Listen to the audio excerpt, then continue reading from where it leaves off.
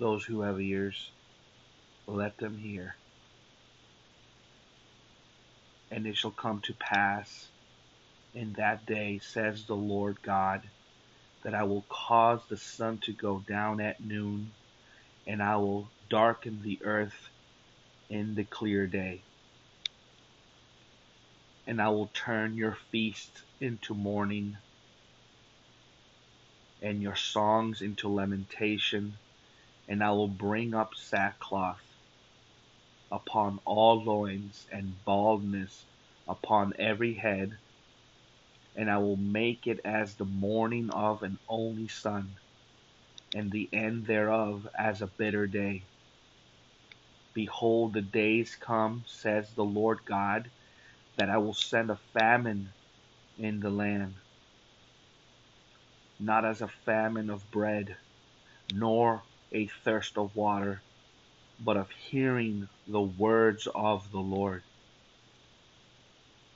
And they shall wander from sea to sea, and from the north even to the east. They shall run to and fro to seek the word of the Lord, and shall not find it.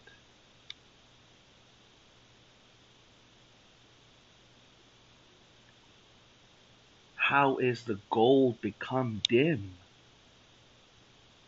How is the most fine gold changed? The stones of the sanctuary are poured out in the top of every street.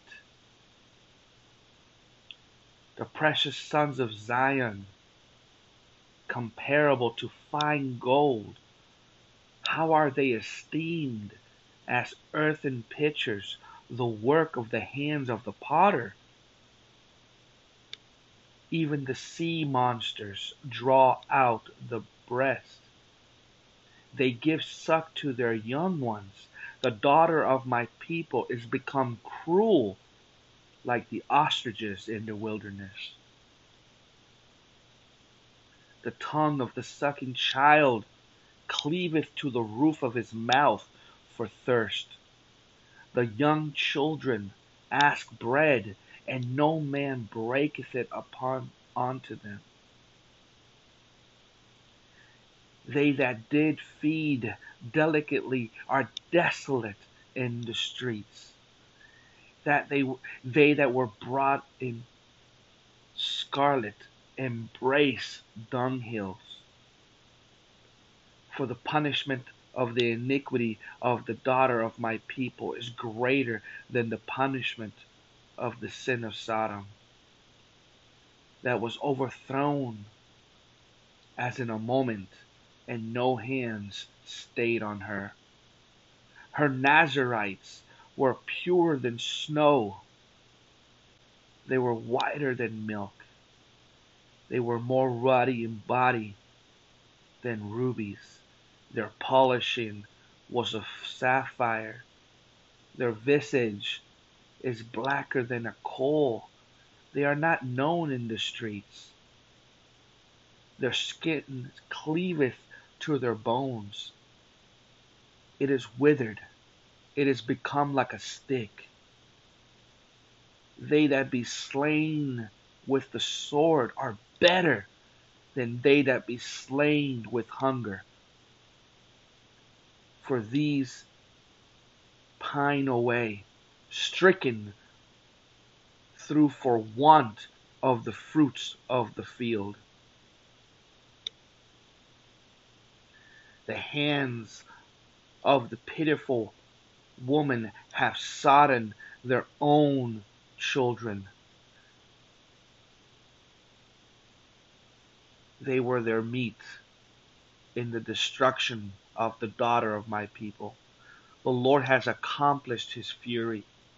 He has poured out his fierce anger, and has kindled a fire in Zion, and it has devoured the foundations thereof.